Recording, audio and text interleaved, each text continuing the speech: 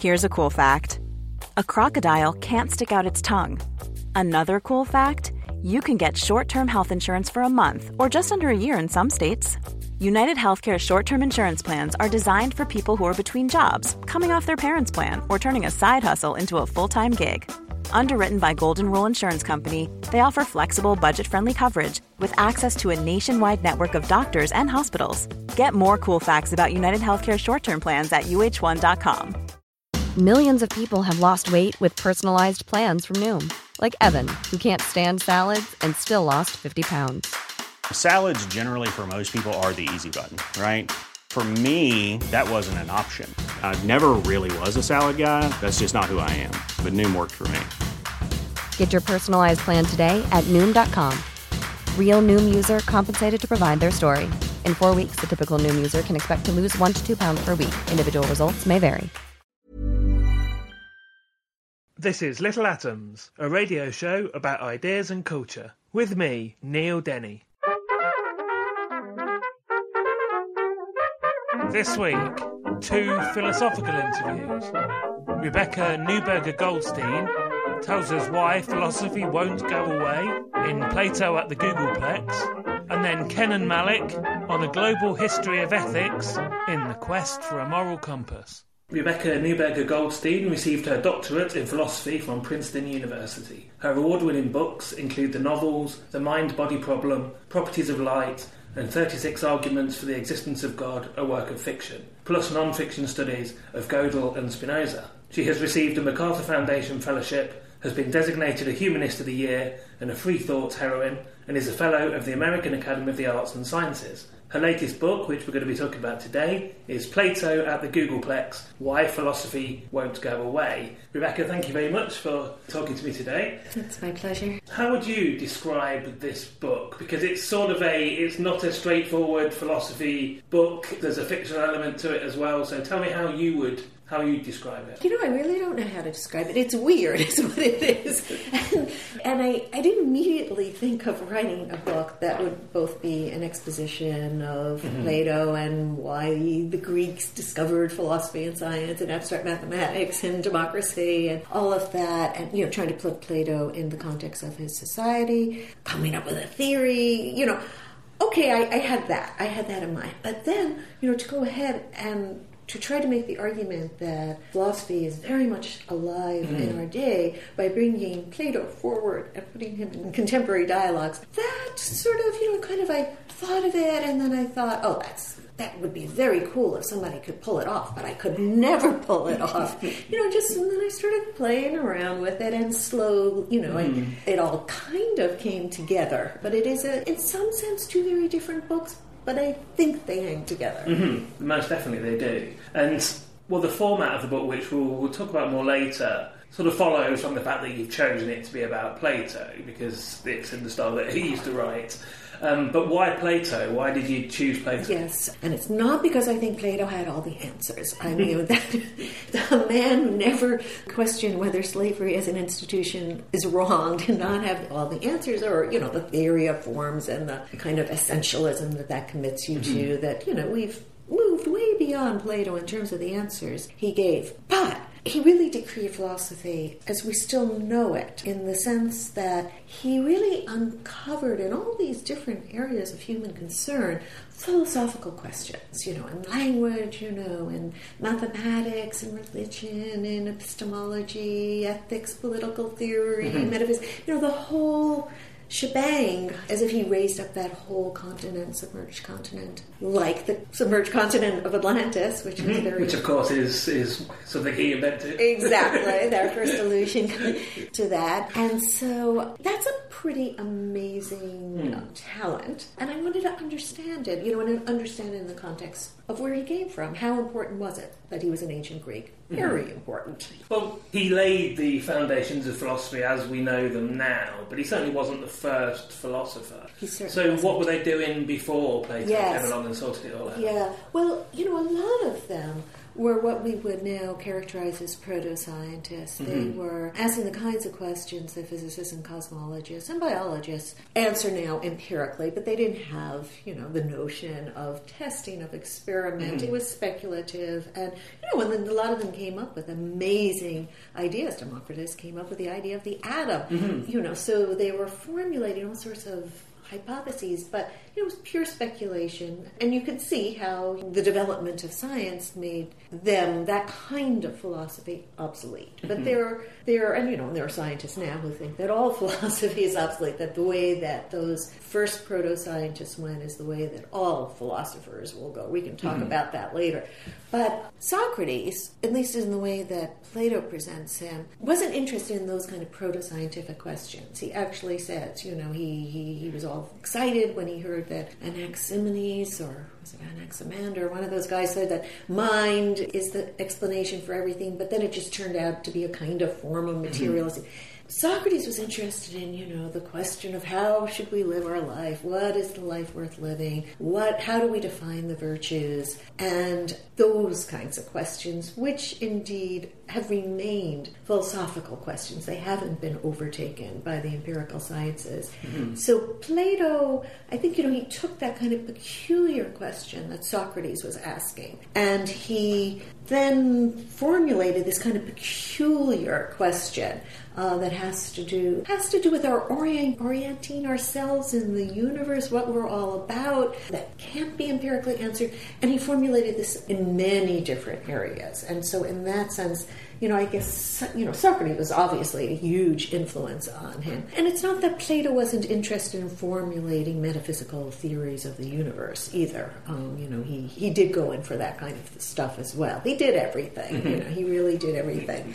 But you could sort of distinguish between the two kinds of questions, what is, and they were asking that, what kind of universe are we in here? And then what matters? And Socrates seemed to be really focused on what matters. What is it that matters in human life? Plato was interested in all of it, in all of those questions. There's a famous quotation that appears repeatedly throughout this book, and in some ways this book is a rejoinder to, by Alfred North Whitehead. To paraphrase all subsequent philosophy after Plato, it's a footnote.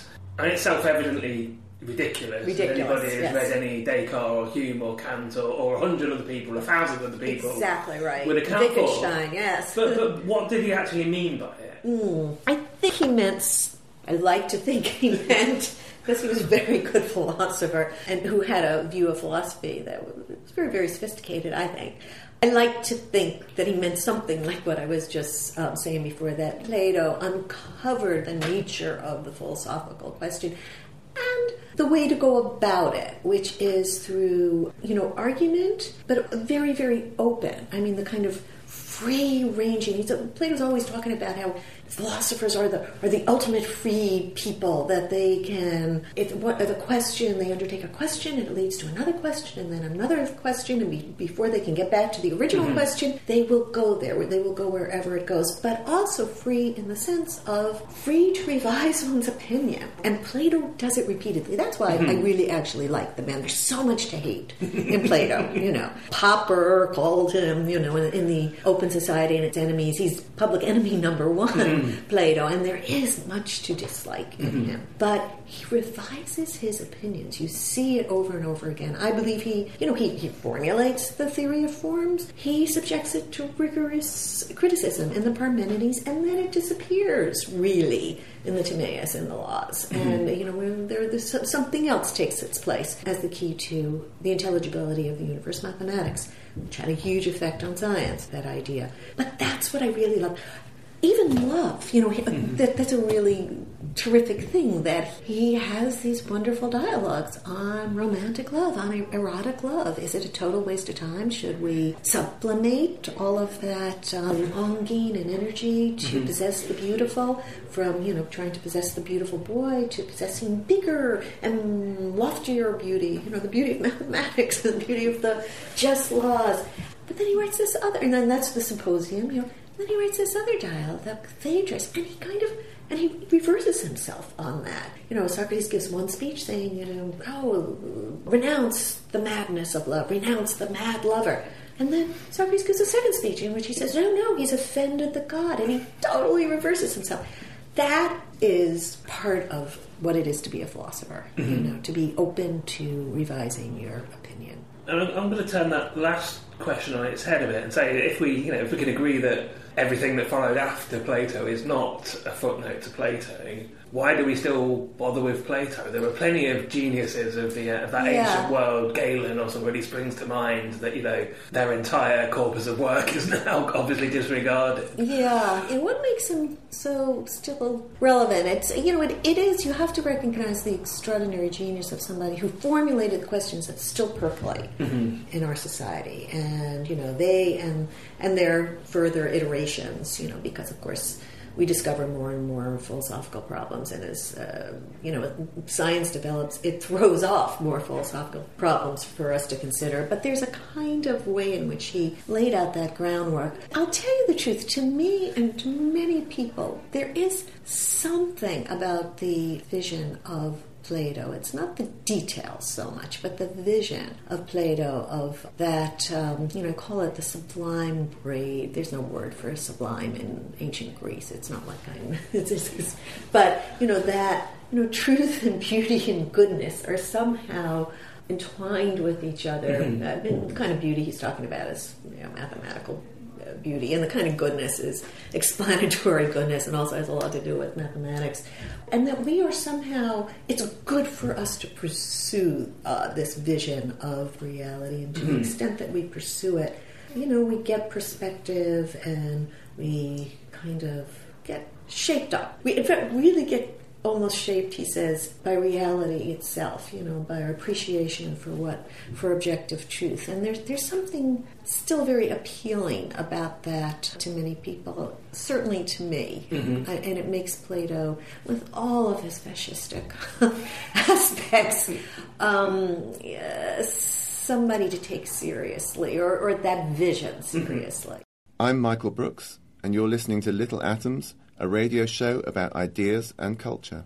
I'm going to return to the goodness idea that you just raised, the sublime braid concepts a little later on. Before we get there, what do we know about Plato the man? That's the other thing that's so intriguing. Precious little. I mean, we know he was an aristocrat. We know he, founded the academy and all. But we know he fled Athens after the death of Socrates, after the execution of Socrates. He fled because either out of disgust for his fellow Athenians or because he felt himself to be in some danger. We can certainly infer that Socrates meant the world to him. But, he's very elusive. He writes these dialogues, and he's a very good dramatist. We know a lot about the character of Socrates, Plato's character of Socrates, and we know about Alcibiades and all that, partly from what, how Plato presents them. And he really based maybe all of the characters. In fact, we think all of the characters on living people.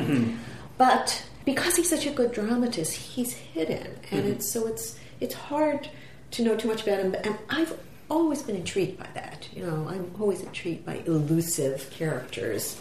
So that was another thing I was trying very hard to do, to immerse myself and to read those dialogues very differently than I ever read them as as somebody who studies philosophy, looking for the arguments, looking for the fallacies, that sort of thing.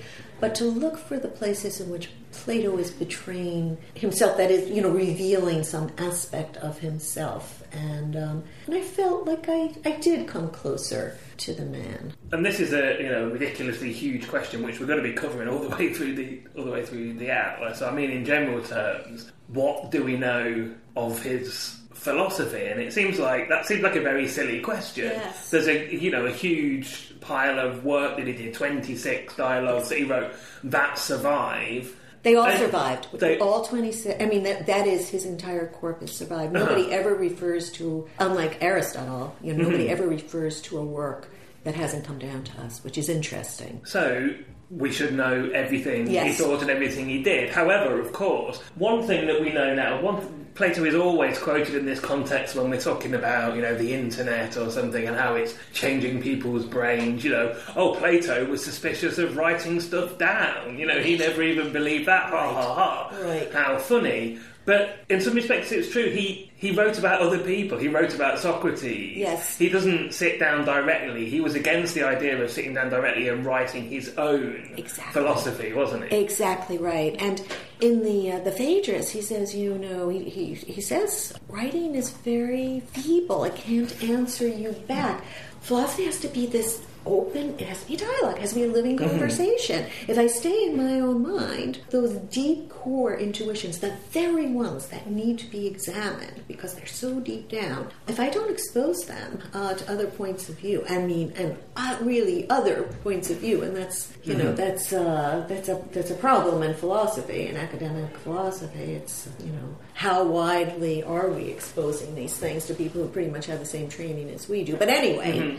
If I do that, I'm not going to make any philosophical progress. And so, this living dialogue, the back and forth, the challenge, the clash,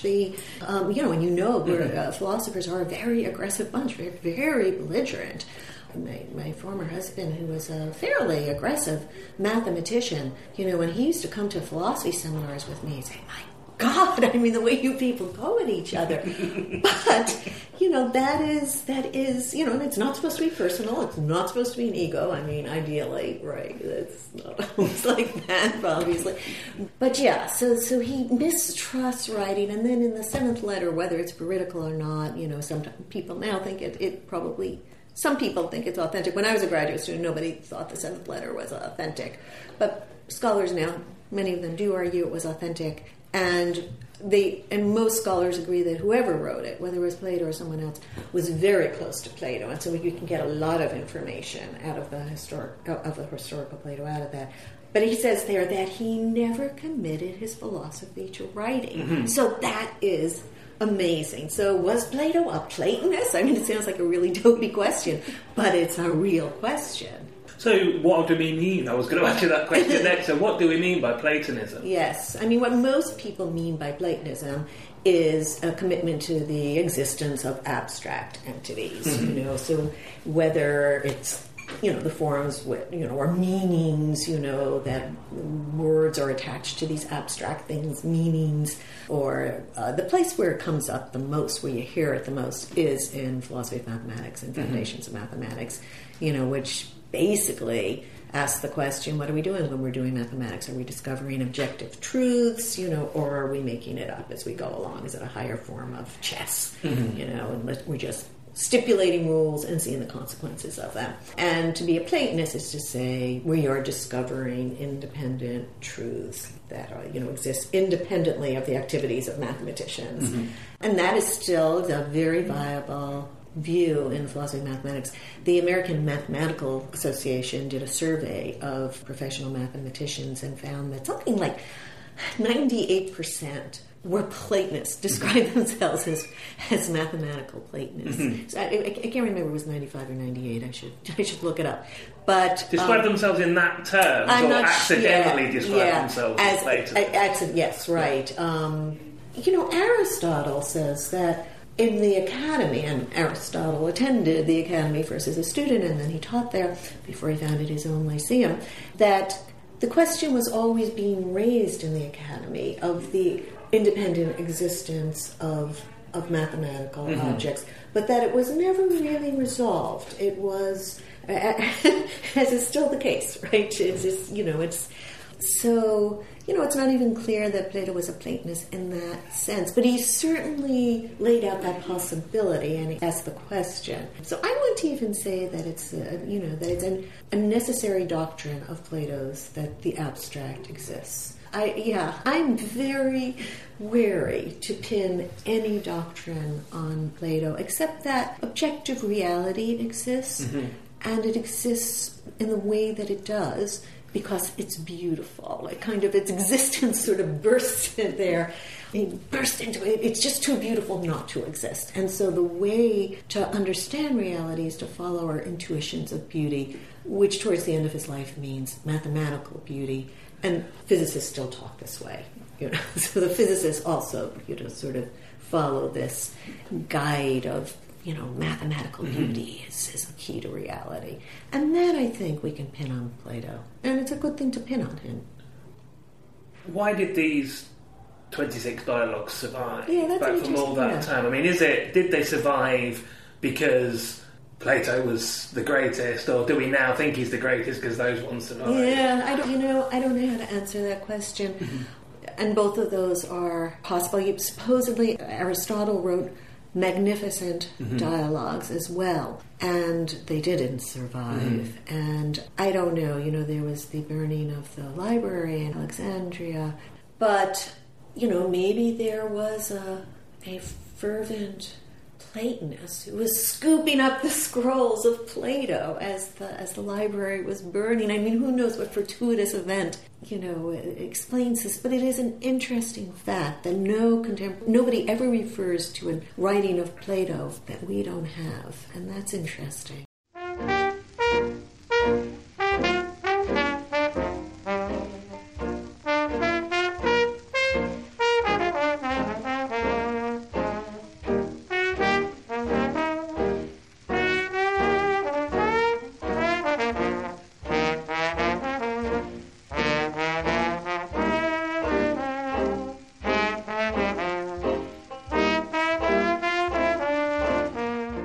You're listening to Little Atoms. I'm Neil Denny, and today I'm talking to Rebecca Neuberger-Goldstein, and we're talking about her book Plato at the Googleplex, Why Philosophy Won't Go Away. And Rebecca, I want to move on in the second part to look at sort of setting Plato aside, I guess, for a moment and looking at philosophy more generally. There's been a recent argument. It's an argument that's been raging on for centuries, but has come to a head recently, specifically amongst physicists who were mentioned earlier.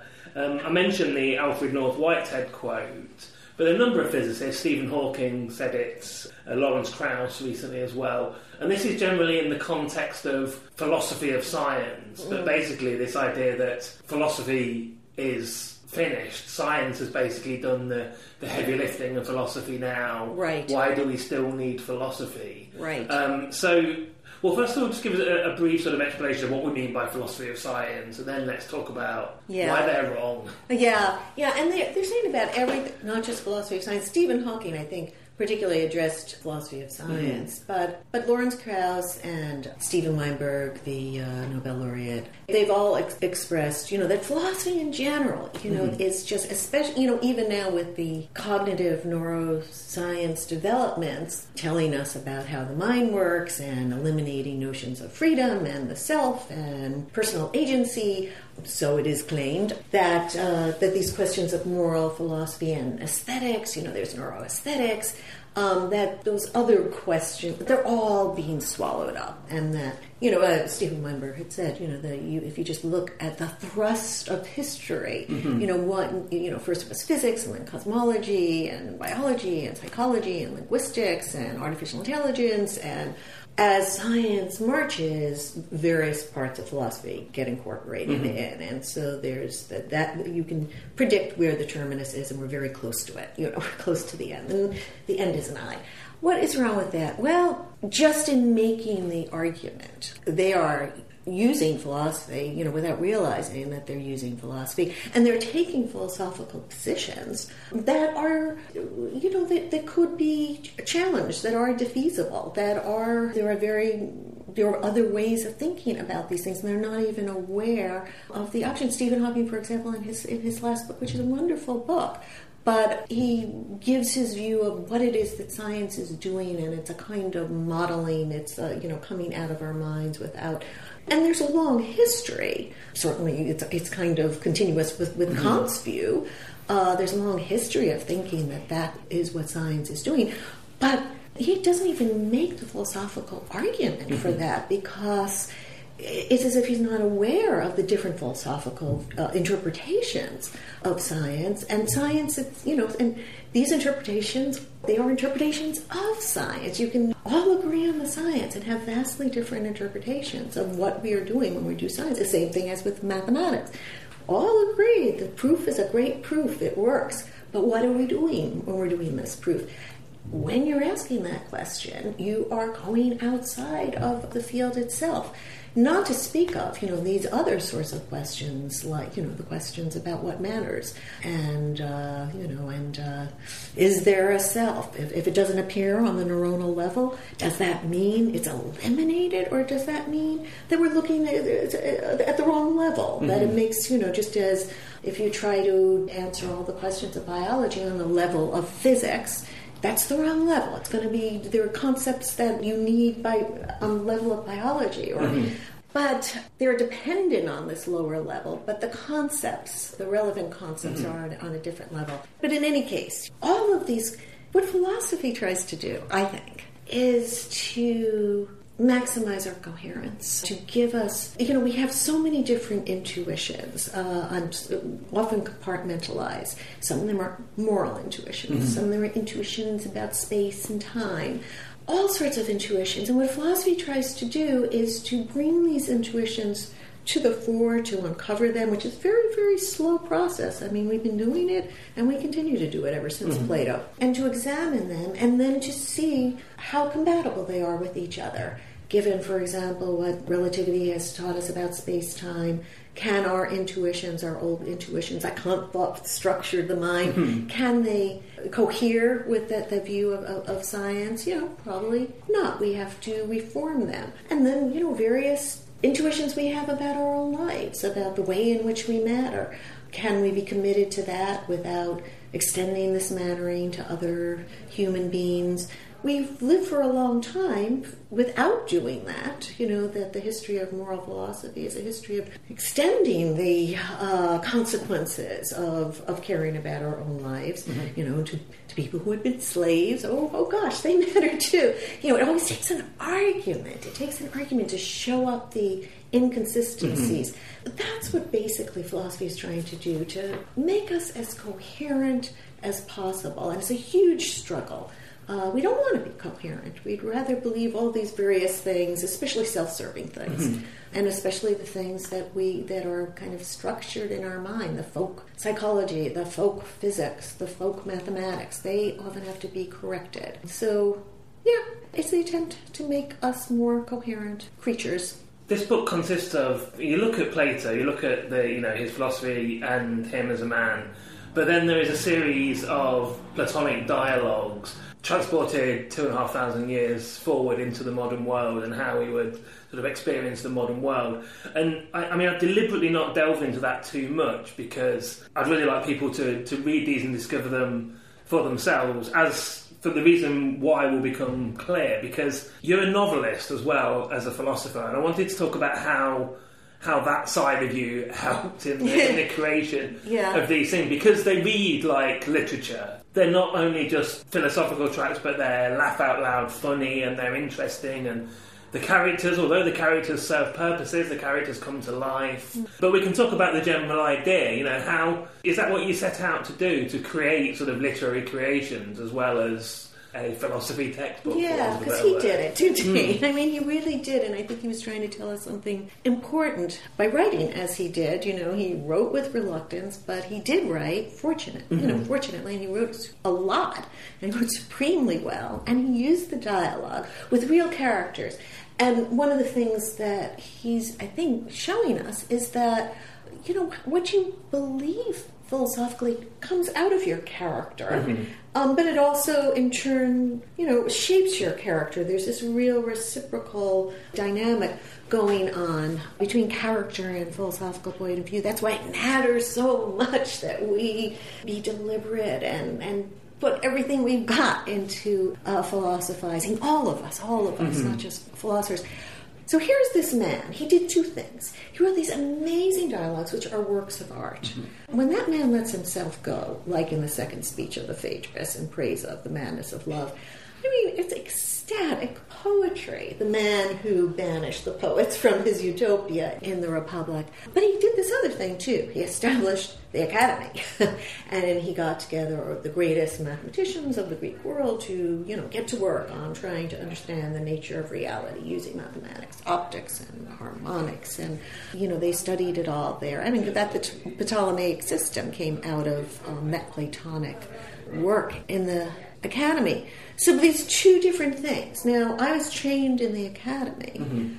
You know, I have to say, when I started writing novels, my academic career took a huge hit. It's like, you know, especially since I was a woman in philosophy of science, right, doing sort of the technical stuff, and then you go and you write a novel, and it's funny, and it's sexy, and it's like real people, and, you know, it was, she's probably not so serious after all. You know, there was that sort of thing. But I have always been committed to these two types of writing, that, yeah, you need the pounding out, sometimes very obscure stuff that, you know, that you have the highly trained mind talking to the other highly trained mind. Yes, you need that. But you also need, you know, the writing that speaks to all of us. And that's beautiful, if possible, but that's real characters struggling with philosophical issues and changing their lives in the face of it, changing their points of view. You know, I believe in that. I just really believe, and I believe that Plato, despite the fact that he established the Academy, believed in that too, because he wrote dialogues. And so, yeah, this was kind of the book, I guess, you know, even though it crept up on me because it seemed too audacious, in a way it's the book that I've been preparing myself to write by pursuing both, you know, academic philosophy, but also this other way of writing, literature. So really, it's music to my ears to hear you say that it reads like literature. No, it absolutely does. And as I said, some of it was just laugh out loud funny, which I really wasn't expecting. Just one final question to finish off with. You know, I said we haven't talked about the dialogues, but my favourite of the dialogues was Plato appearing on cable television with a sort of Bill O'Reilly type host called Roy McCoy. And so, as Roy McCoy himself might say, why should right-thinking Americans the world over be bothered with philosophy? Yes, right-thinking Americans the world over, yes. So, why should they be concerned with philosophy? Because just like the scientists who are denouncing philosophy can't avoid philosophy, none of us can avoid it, you know, in deciding, you know, we're believing, acting creatures. We give reasons for our beliefs, we give reasons for our actions, we pursue our lives with certain goals. We are making philosophical commitments just by doing that. And we should therefore do it well. We should give thought to it. And most importantly, we should see what presuppositions we're accepting without any argument. See if we can argue them, see what the other possibilities are, expose ourselves to the anti-arguments. We should try to be rational about this because, and this is a real Spinozist idea, but I think that Spinoza is the next step in this sort of Platonic idealist view of what philosophy does, is to the extent that we give reasons and we're accountable to each other, then you know, to that extent, we understand each other and we can be more, you know, sympathy with each other. And to whom should we be accountable? Well, to everybody who wants to be accountable to us. You know, I mean, this sort of everybody who's ready to pursue this project of accountability. That's who we have to be accountable for. And, you know, that's been a long struggle, you know, to the impoverished, yes, to the colonialized, yes, to females, to children, even to animals, even though they can't speak up for themselves, you know, that is the next, you know, we have to be able to formulate reasons for our opinions, our beliefs, our actions that would make sense to them as well, to everybody who, as long as they're being reasonable, you know, not the ones who are ideologues and who simply, you know, are not open to examining their reasons. And that's the Roy McCoys of this world. The Roy McCoys of this world. Lord help us. Yes. I've been talking to Rebecca Goldstein and we've been talking about her book Plato at the Googleplex, Why Philosophy Won't Go Away, which is out now from Atlantic Books in the UK. So Rebecca, thank you so much for taking the time to talk to me. Thank you, it's been such a pleasure.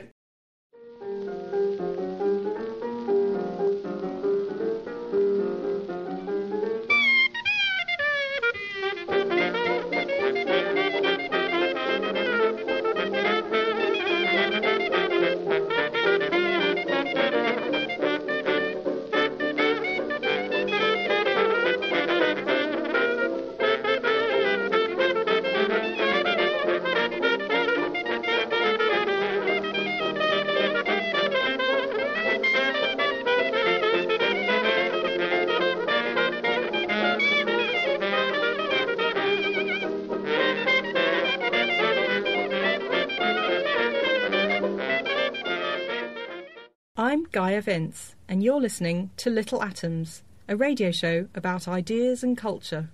Kenan Malik is a writer, lecturer and broadcaster.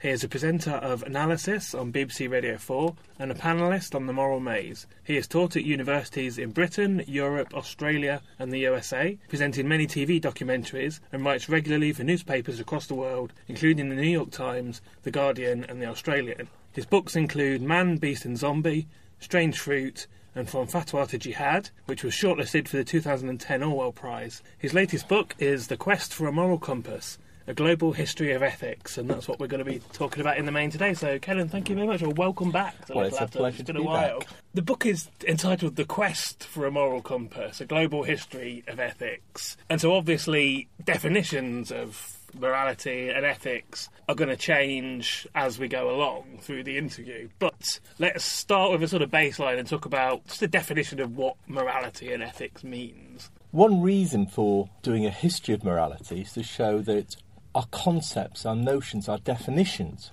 of morality changes over time. And that what we imagine is morality today is very different from the way people thought of morality 1,000, 2,000 years ago. If you read Homer, for instance, you find a moral framework in that, but not in the way we understand it now.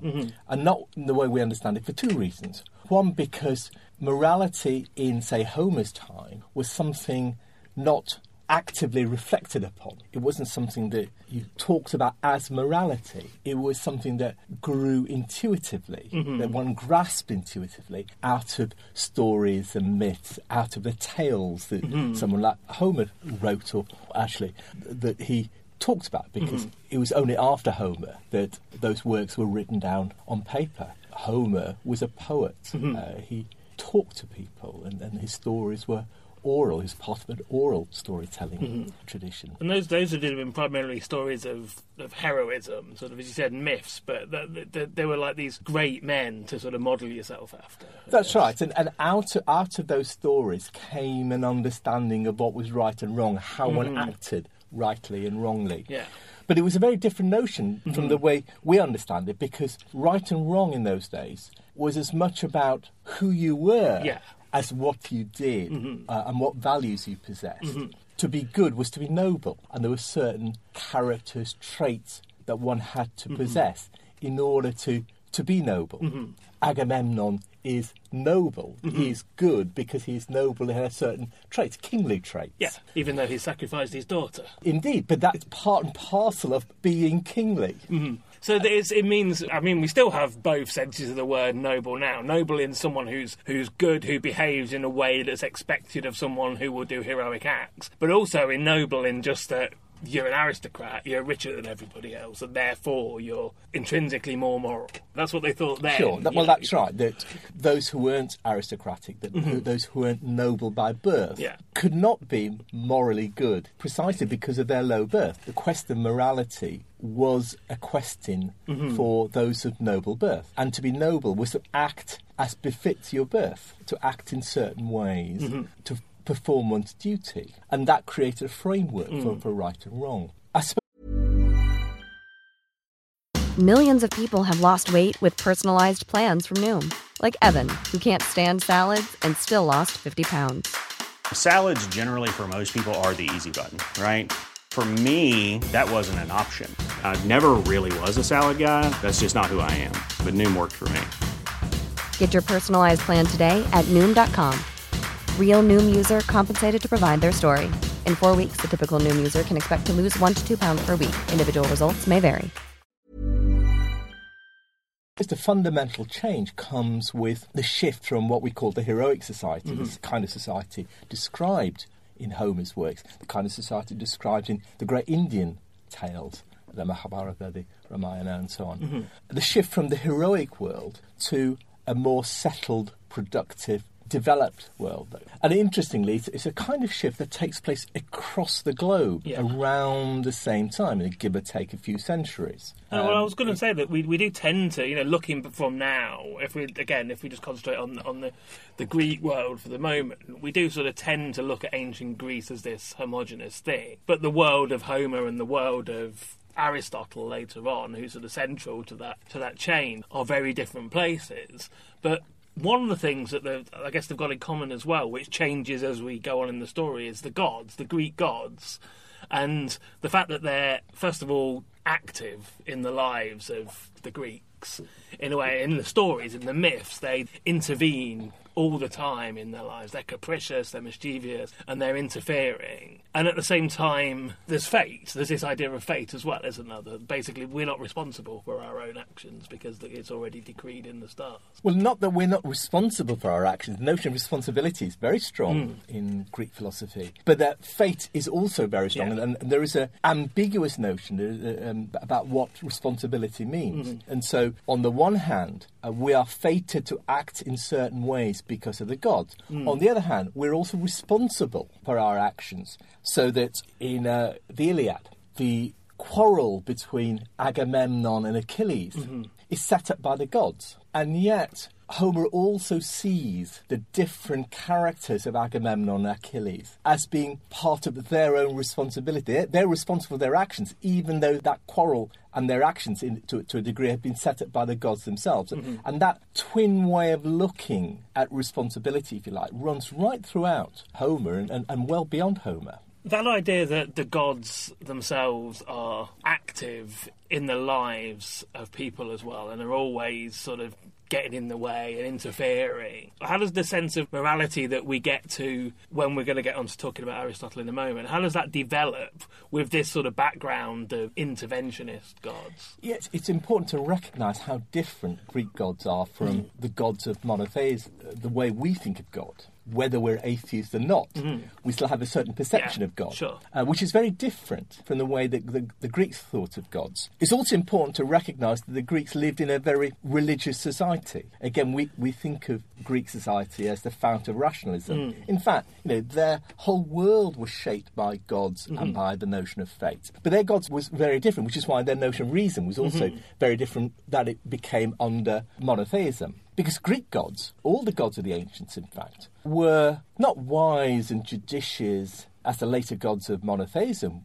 were. They were vain and capricious. They were vicious, deceitful, immoral. In fact, they were very human. And in many ways, you can think of Greek gods in this way, that the Greeks had, certainly Homer had little concept of the inner world, of the mind, of conscience.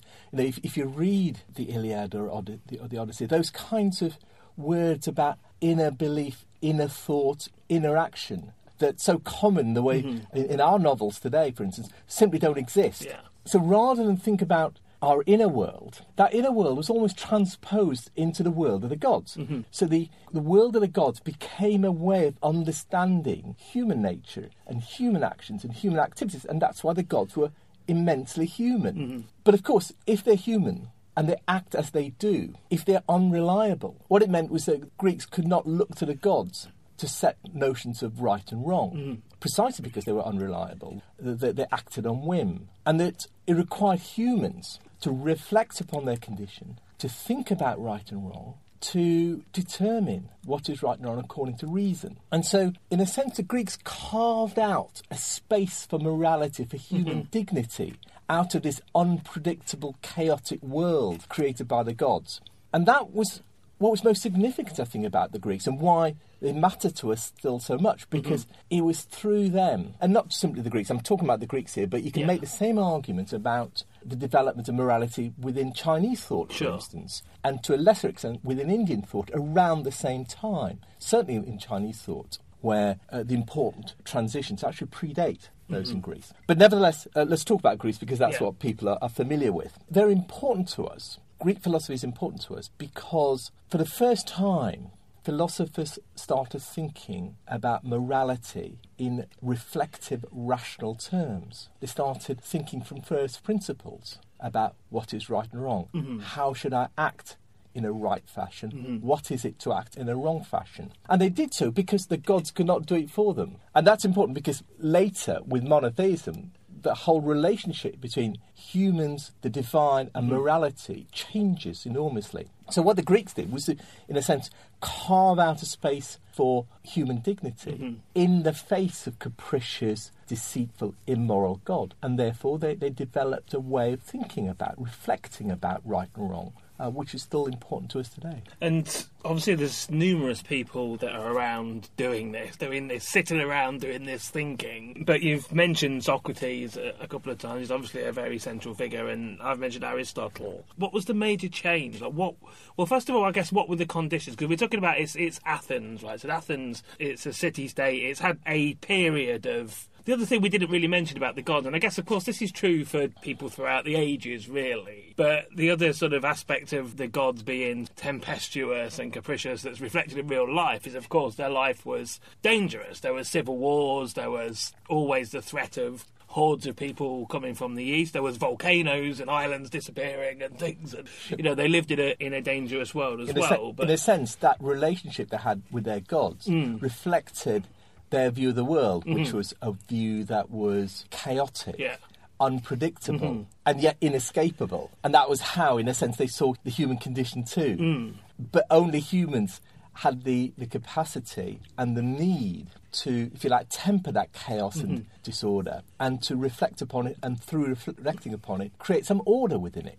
So what happens then to settle things down, to enable those conditions to emerge when I guess really people can sit around and think about this stuff? Well, that's a long debated question to transition from a heroic to a more productive, more settled age, and there are different historical arguments as to why those changes take place. There are different historical arguments as to why those changes take place in different places on the globe. But I think we should just acknowledge that those changes did take place. And one of the major changes was that in Greece was that Athens became the central power within Greek society, in the Greek world. The reason Athens became so powerful was the success of Athens in defeating the Persians.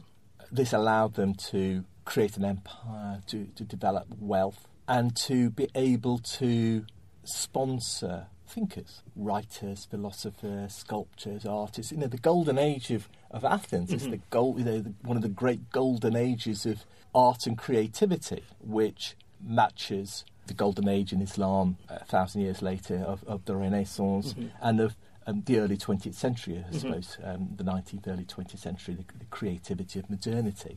And, the great philosophers, the great Greek philosophers, all come out of that period. Socrates, Plato, Aristotle, and so on. There's then this idea that, and I think once we move on to talk about monotheism, we'll lose this again for a few centuries. This idea develops in Greece that, and again, we're talking about, Athenian democracy, which is a thing that is a great idea, but is very different to our ideas of democracy now. The franchise is only available to a tiny percentage of the citizens, not to women, not to slaves, etc. I think it's important to recognise both why it's important and why it is so different. It was, as you say, very restricted. The notion of democracy was for a small group of men who possess a certain amount of wealth and property, and therefore the leisure to be democratic.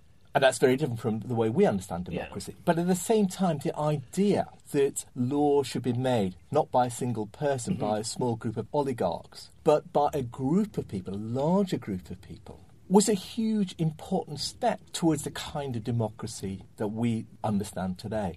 And therefore, yes, it is very, very different, but it's also a very important step. But there's this idea that sort of develops out of it, which is what I was going to get to, this idea that, first of all, they can sit around and talk about, I keep describing it very flippantly, they can just sit around, but, there are lyceums and academies and sitting around talking about the good life, how to live a good life, but also that on a wider level, our responsibility to each other, how we can live together as human beings. And I think that's really the sort of first time people start to sort of envisage the best ways for groups of people to live together, really. Well, morality is about how we relate to each other. That's fundamentally what we mean by morality. And all the different definitions, all at their heart, have different views about how human beings should relate to each other, and what our duties and obligations are to each other, what our rights are with respect to that, and so on. And the notion, you raised the notion of flourishing, and the notion of human flourishing was very important central to the Greek notion of morality. And again, it's important to recognise how new and different that was, because the idea what was right and wrong, what was right behaviours, right actions, what were wrong behaviours, wrong actions, that these derive from a notion of a certain form of life, of living. It's important to recognise how new and different and significant the notion of flourishing is. The idea that there are certain forms of behaviour, of action, under which all humans best flourish. We normally think about, or we often talk about, Greek notions of flourishing as in terms of happiness, that what Aristotle talked about was human happiness, and that morality was about developing a kind of society's character and individual who were happy. In fact, happiness is a very poor word for what they were talking about. They were talking about flourishing in a broader sense, about the kinds of life that we should lead, that best enable us to be human. I'm Jeff Dyer, and you're listening to Little Atoms, a radio show about ideas and culture. Let's move on to, we'll skip over the reasons why, and we'll find ourselves in a world where now there is, in the West, the Western world, Middle Eastern and the Western world, monotheism, the three main monotheisms. And we're now in a world where God is separate. He's something else, although he's this being that's we want to obey. It's now a world of commandments and rules, and these are things that people have got to obey. And supposedly, in all of these monotheistic religions, God has said somehow through some vessel, these are the rules that you've got to follow. But the difference with the Greek world, he's away somewhere. There's this world of God, which is various different notions of heaven, and not numerous gods living on a mountain and interacting with the people. So how does that change ideas of morality? It fundamentally changes ideas of morality, but there are a complex set of changes that take place. The first is, as you say, that the idea of a plethora of gods all collapse into the notion of a single god. And again, it's difficult to understand what a revolutionary step that was. With a dozen gods, 100 gods, one could, if the rain hadn't come, if one's crops had failed, if one wasn't fertile, any problem one had, one could ask a specific god for help. With a single god, there's only one god, so you're putting an enormous amount of trust in that one god to do all your work for you. And whereas the old gods were, as we talked about, very human, they were deceitful, they were capricious, they were unreliable, and so on. The monotheistic gods of all three monotheistic faiths are gods who are wise, judicious, omnipotent, omniscient, and to whom one turns for every aspect of one's life, to understand every aspect of one's life. What that does is it both makes humans greater and lesser than they were before. It makes humans greater because humans are now seen as being made in God's image. Yeah. Which is, I was going to raise that point because, we've talked about the Greek gods being all too human and the monotheistic gods being distant, but then, humans are supposed to be raised in God's image. So how do those two things... Well, if you ask an atheist, how do those two things fit in? I think I'm a bad person to ask that question. But the point is I'll ask a moral philosopher then. The point is that people both understood God as occupying a realm entirely distant and distinct from the human realm in a way that they hadn't seen gods before. But at the same time, because God was this omniscient, omnipotent force, responsible for all creation, responsible also for the creation of human beings, and the creating human beings in his own image. The idea, actually, is there even prior to monotheism. You can see it if you read Plato. Plato talks about the creator who created the universe, and a lot of Christianity draws from the later Plato. But this idea that humans are created in the image of God is very important, because what it suggests is that all humans are potentially equal in a way that hadn't been there before. Now, that's there potentially in this notion of humans as being created in the image of God. In practice, it was never the case, because the Christian God created Christians in his image. The Jewish God created Jews in his image. The Islamic God created Muslims in his image. And therefore, there were huge debates well into modernity about whether, for example, Christians debating whether non-Christians were equal or even possessed souls. So in practice, that notion of equality never developed until really the coming of modernity. But in principle, there was this idea that humans were potentially all equal, and their essence derived not from the specific communities in which they lived, but because they were humans all created by God. And that was potentially a revolutionary step. I think what's related to that as well, which is also a bit of a sort of interesting dichotomy, is we talked about, in the ancient Greek world about fate, about the central point of fate, and we sort of tend to think that this was a move away from that and a move towards, again, I know we said responsibility was important, but I think come to this idea of personal responsibility for our behaviour. But of course, the central to Christianity is the fallen nature of man. We're all born into original sin, which seems like it's just, again, it's this idea of fate. Why would a person behave themselves if actually there wasn't a great deal they could do about it anyway? That's the other side of the way monotheists saw humans. On the one hand, they made humans greater than they were before. But in this sense, the sense you're talking about, humans were much smaller, weaker creatures than the Greeks had seen them, than the Chinese saw them, for instance. Central to Christianity and to monotheism is the notion of free will. But free will within the Christian or monotheistic traditions is always circumscribed, because ultimately only God has free will. It's important to recognise that this notion of the omnipotent God who's constrained by nothing, who's able to do as he pleases, is important in developing the idea of free will, because prior to that, the gods themselves were constrained by the structure of reality, by the fates, whereas that no longer is the case, and therefore God has unlimited agency. And that notion of unlimited agency also transforms the idea of human agency, and therefore the notion of free will changes within the monotheistic faith. But at the same time, monotheists and Christians in particular come to see humans as incapable of being good, of doing good on their own, in the way that the Greeks had seen humans as being able to. And this is particularly strong in the Christian tradition because, as you say, of the notion of the fall, that Adam and Eve's disobedience of God in the Garden of Eden, in eating of the fruit of the tree of knowledge, had tainted humanity for the rest of their days, that they had been deprived of true free will, of their capacity to act on their own account to be good, that their willpower had become degraded, and only through the grace of God could humans become good.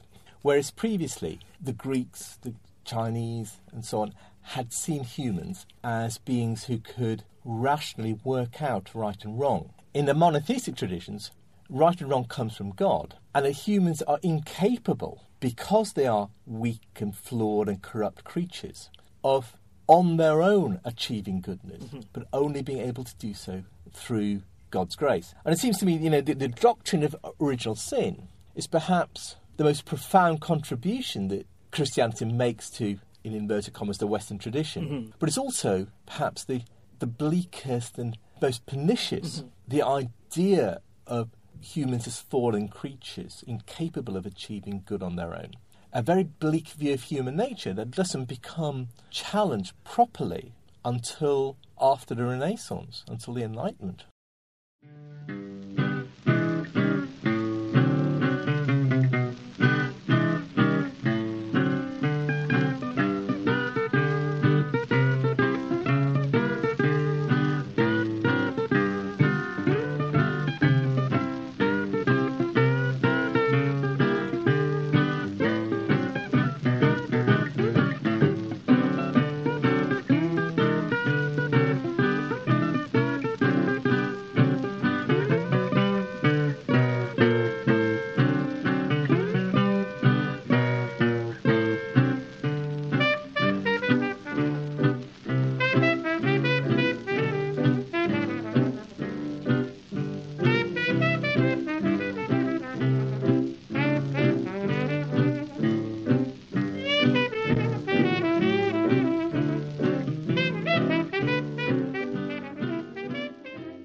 You're listening to Little Atoms. I'm Neil Denny, and today I'm talking to Kenan Malik, and we're talking about his book, The Quest for a Moral Compass, A Global History of Ethics. And We left off in that first part, Ken, and just as the Enlightenment was about to happen, something that we've obviously we're both rather big fans of, as it happened. It's been a while since I've talked about the Enlightenment on this radio show that originally started out being about the Enlightenment. I want to start us off in this second part talking about there's a change that happens. I mean, it's the Enlightenment that I think causes this to happen, but also there's just, I guess societies are getting bigger, there's more people having to live together, and there's a change in the way we think of morality that, again, goes back to that Greek idea of the best way to live. But specifically, it becomes political. It becomes what we would now recognise, I guess, as, you know, the abolition of slavery, feminism, sexual freedom, sort of political movements to give more and more people rights, workers' rights, etc. So let's talk about when that idea first started to gain currency. When did we go from an idea of morality again being not just the way that we behaved to our God, but to our fellow man? Well, a key shift is between pre-modernity and modernity. Now, these are both contested terms, of course, and what we mean by modernity and what we mean by pre-modernity and where the difference is and what the difference is it's highly contested. Nevertheless, we can all recognise that a certain shift takes place over a matter of 3, 4, 5 centuries in Europe between around, I suppose, the 13th, 14th centuries and the 18th centuries. A shift in which a number of major changes happens, which are important for the way we think about morality. One is that the idea of morality being invested in God becomes less plausible. It's not simply that people become less devout, less religious. It is also that even religious thinkers are often less willing to look to God to set the boundaries of moral thought. Immanuel Kant is a very good example, who was a devout Christian, and yet his philosophies, his notions of moral boundaries, relied very little on God. So that's one change that takes place. A second change is that individual autonomy becomes much more important. In the pre-modern world, the rights, the duties, the being of an individual was bound up to a large degree with a community in which he or she lived, and that community defined his or her rights and duties and obligations and so on. Whereas the notion of the individual as an actor in his or her own right becomes much more important in this period. And it keeps developing, of course, right up to today. But the notion of individuality changes, and therefore the notion of individual conscience, of morality as an individual issue, becomes much more important. And thirdly, the notion of a community, a society as a given changes. In the pre-modern world, societies were given in the sense that they were seen, the structures of community, structures of societies were seen as fixed. Societies changed, of course. The society in which Homer wrote was very different from the one in which Aristotle taught. But few people imagined that you could will social change. People had different, certainly concepts of different kinds of society. In Plato's Republic, he sets out 5 different notions of what societies could be like and ranks them and defines them according to whether they're good or bad. But what those are like templates for different kinds of societies. They're not contingent forms that we can create ourselves. Whereas with the coming of modernity, the idea of the good society becomes contested, politically contested, and it becomes physically contested too, so that liberals and conservatives, socialists and communists, republicans and monarchists all contest their idea of what the good society is. And therefore, the notion of ought, what one ought to be, how society ought to be, becomes as much a political as a moral issue.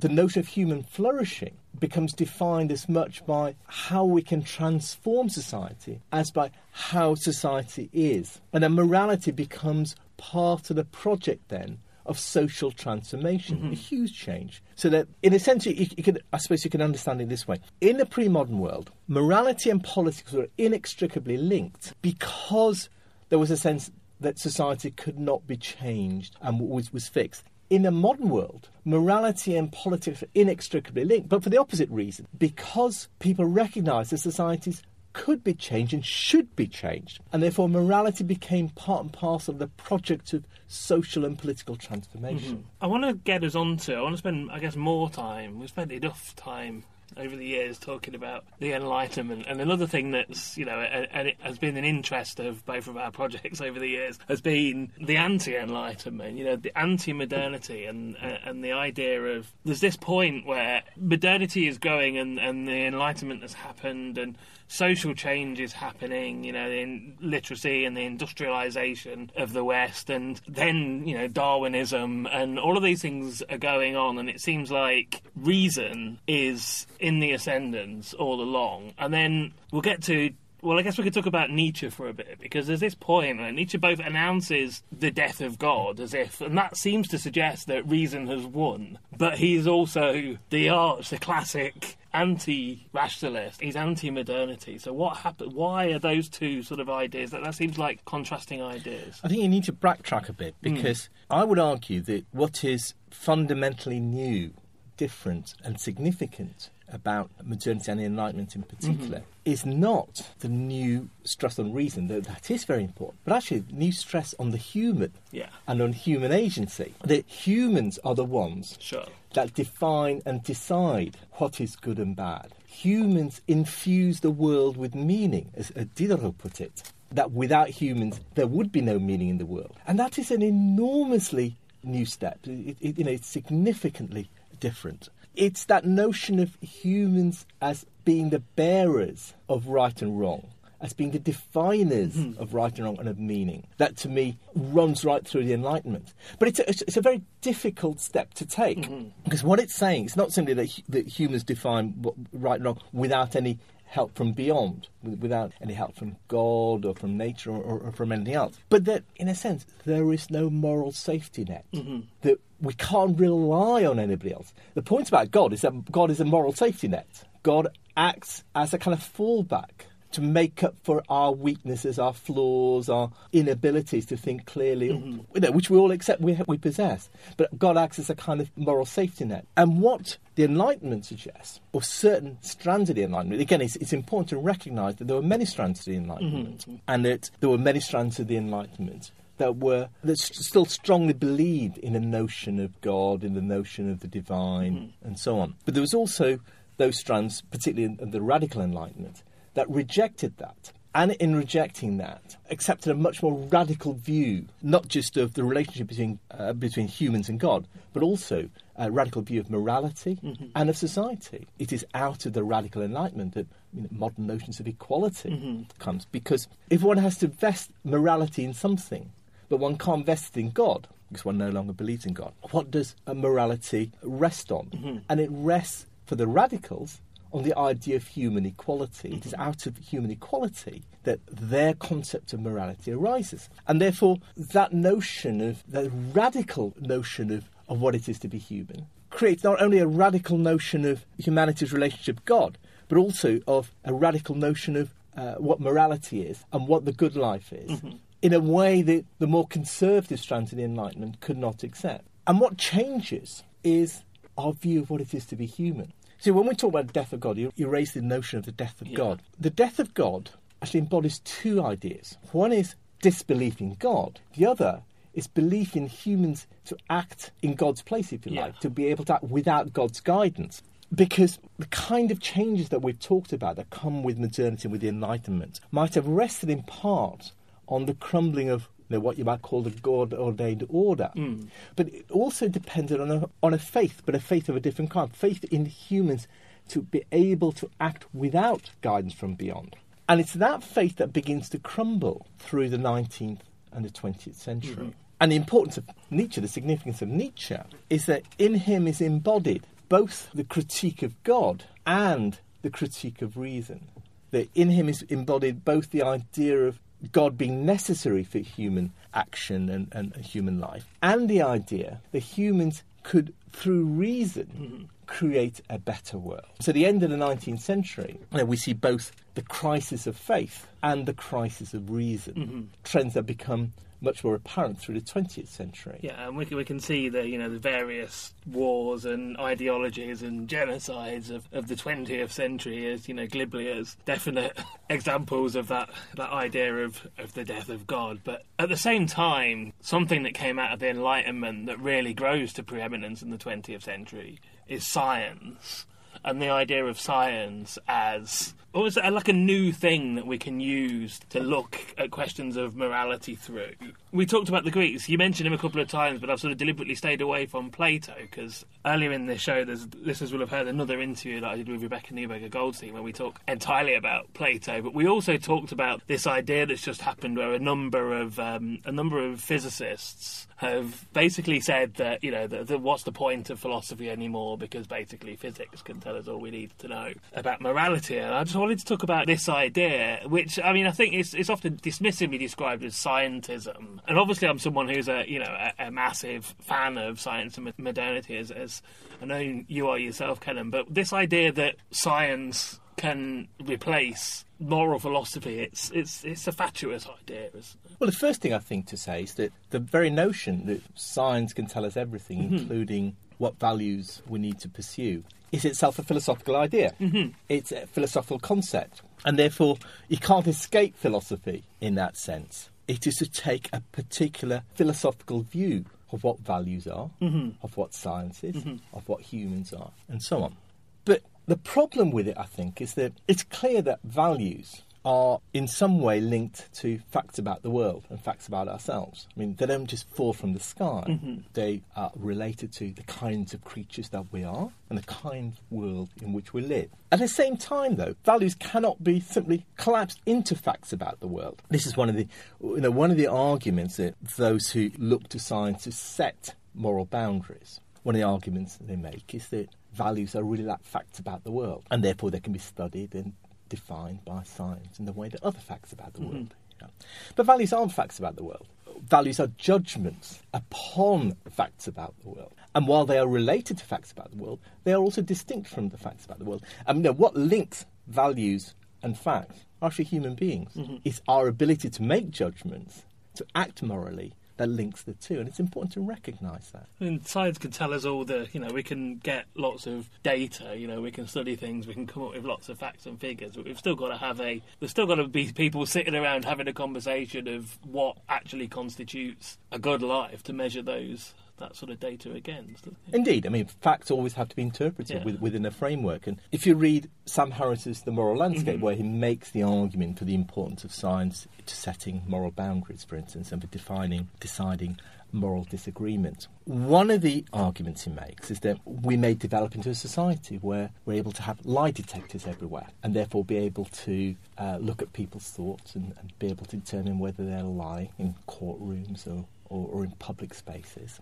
And therefore, this can help us create a more moral world. But of course, whether you think that's a good idea or not is not a scientific claim. It is a moral claim. I happen to think it's a terrible idea. Nobody would want to live in that world, Sam. Exactly. And therefore, you can make a plausible argument that in time we may well have the scientific ability to be able to tell whether people are lying or not. How we use that and where we use that and how that relates to the notion of morality is not a scientific question.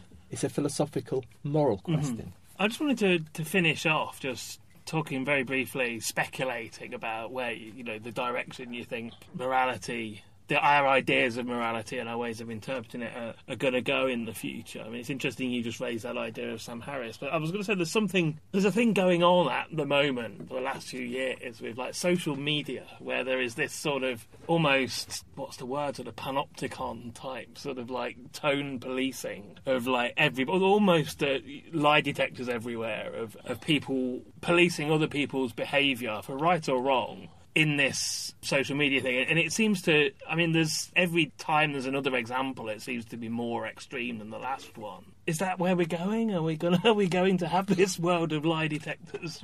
Well, I think there are two changes that are important in what you're talking about. The first is the erosion of the distinction between the public and the private.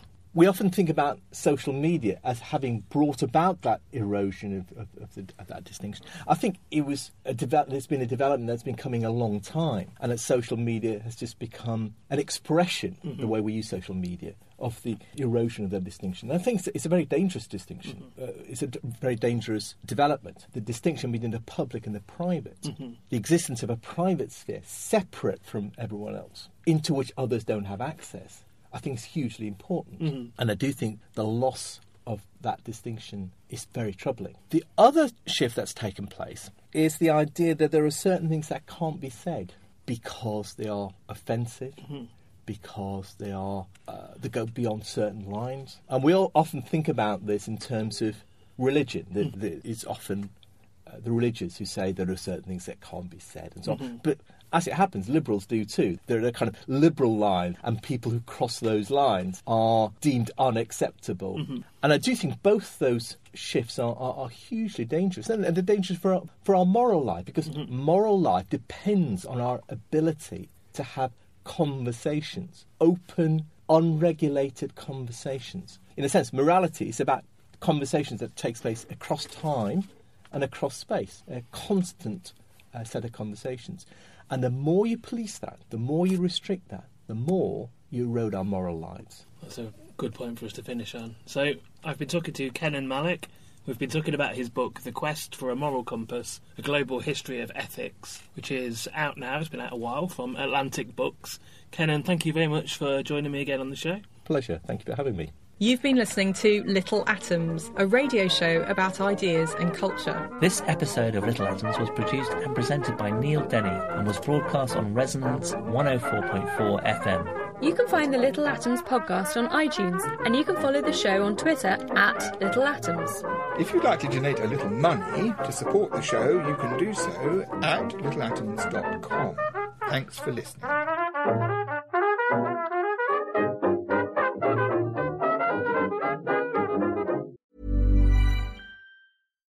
Here's a cool fact.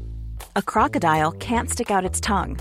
Another cool fact, you can get short-term health insurance for a month or just under a year in some states.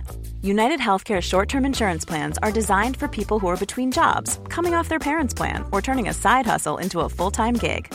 Underwritten by Golden Rule Insurance Company, they offer flexible, budget-friendly coverage with access to a nationwide network of doctors and hospitals. Get more cool facts about United Healthcare short-term plans at uh1.com.